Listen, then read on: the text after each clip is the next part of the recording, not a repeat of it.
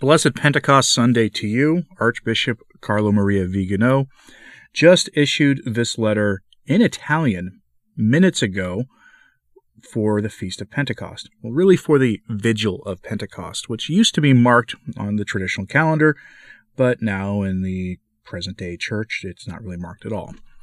Here, Archbishop Vigano invites us to fight and to fight with enthusiasm.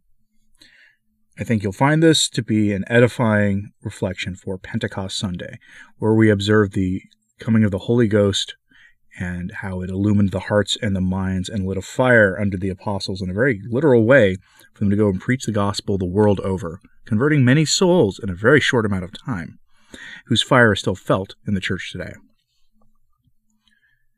Today we celebrate the Vigil of Pentecost. The ancient baptismal liturgy of this day, abolished with the Reform of 1955, has recently been brought back into use by numerous communities that follow the Tridentine Rite, moreover with the permission of the Ecclesia Dei Commission. The reason for this decision can be attributed to the fact that the authors of the Ordo Hebdomadae Sanctae Establishmentis of Pius XII are the same as those of the Rubricatium Instructum of John XXIII and of the Novus Ordo Missae of Paul VI. With a view to recovering the treasuries of the traditional rite, this rediscovery is therefore understandable not only of the pre-1955 Holy Week, but also of the symbolic liturgy of Pentecost, called Easter of the Roses in memory of the ancient custom of dropping from the vault of our asked for a shower of rose petals, which were to represent the fiery tongues of the Holy Spirit. This still happens in the Basilica of Santa Maria ad Martiris, the Roman Pantheon. Its baptismal character recalls the Easter Vigil, so that the catechumens who had not received baptism on Holy Saturday, for example because they were not yet ready or sick, could be admitted before the neophytes during today's solemn function. This ancient rite contemplates the blessing of the sacred fountain and the conferring of the sacramental washing, and reminds us of the solicitude of the Holy Church, which is teacher in demanding the due preparation of candidates for baptism, and mother in granting them another opportunity at the conclusion of the Easter season. The reading of the prophecies continues, according to Dom Geringer, an evident reference to Holy Saturday, with the double symbolism of our elder brothers' celebrations of the time, which were fulfilled in the Christian Easter and Pentecost. Certainly the great Pius XII, towards whom we have a profound veneration, was not able to grasp in those first steps of the Renouveau Liturgie, which began in the 1920s, the threat that would later appear evident with the so-called conciliar reform.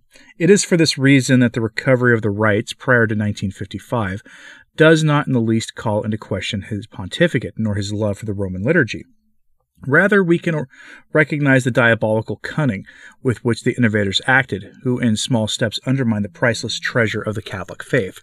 Instead of disclosing this patrimony, the fruit of centuries of harmonious development, they have found it more convenient to simplify them, demonstrating in this not only a mentality wholly alien to a true understanding of the divine liturgy, but also a substantial contempt for the holy people of God, wrongly considered incapable of nourishing themselves spiritually by drawing from it.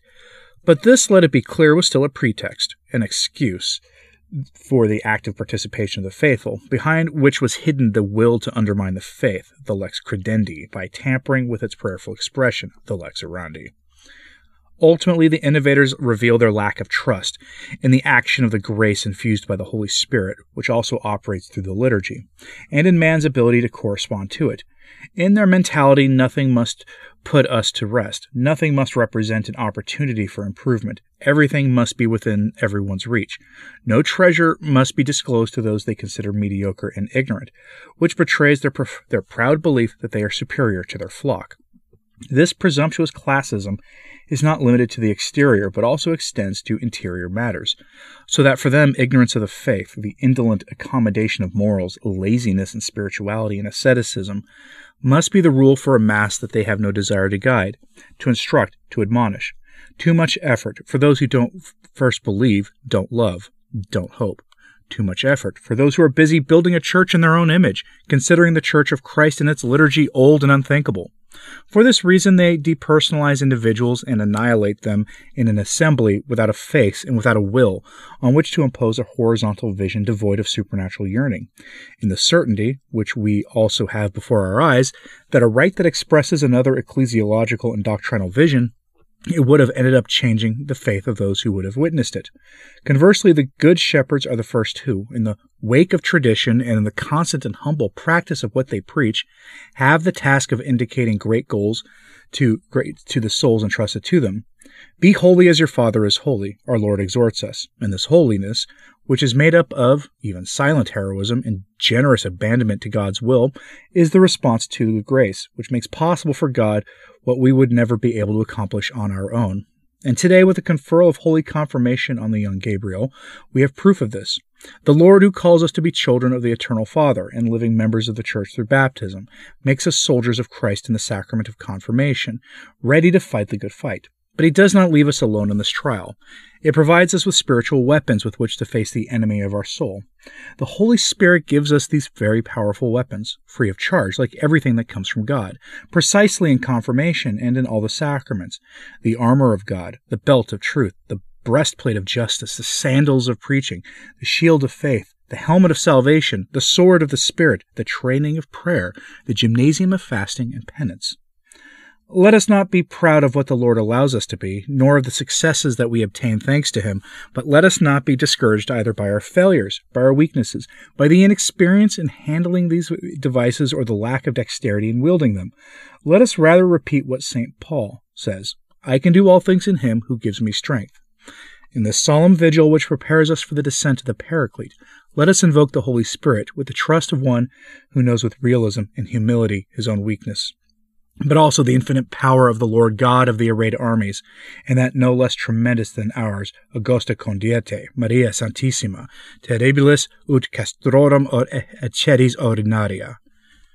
The spiritual warfare we wage against the world, the flesh and the devil, was won on the cross, where our Lord and God defeated the enemy, where the blessed seed of the woman, crowned with stars and clothed with the sun, crushed the head of the ancient serpent.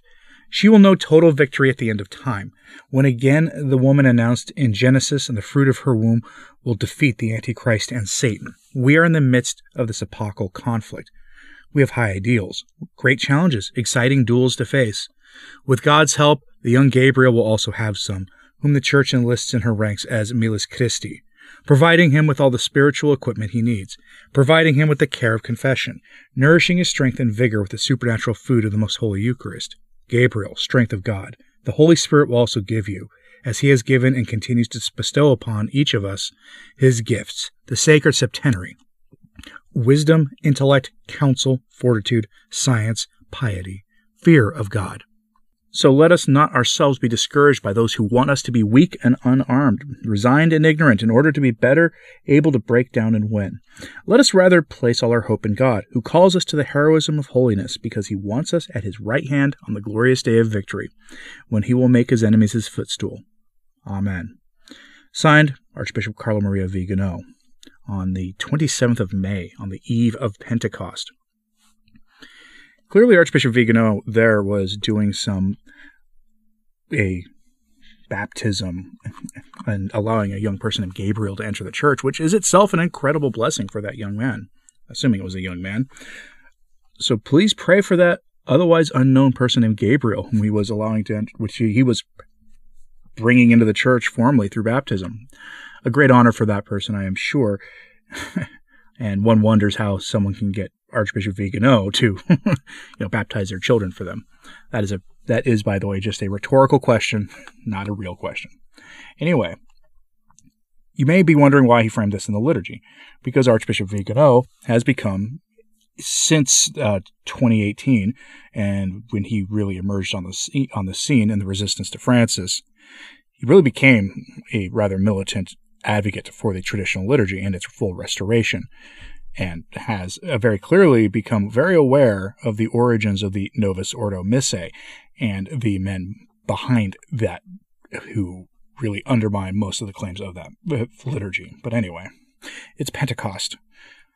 I hope you found his words here to help light a fire for kindling that love of the liturgy and really the desire to keep a hold of the treasures of the church and to really stay close to the sacraments. Let me know what you thought of this in the comments, please. And like and subscribe if you haven't. It does help. So does sharing this on social media. That helps too. As always, pray for the church. I'm Anthony Stein. Ave Maria.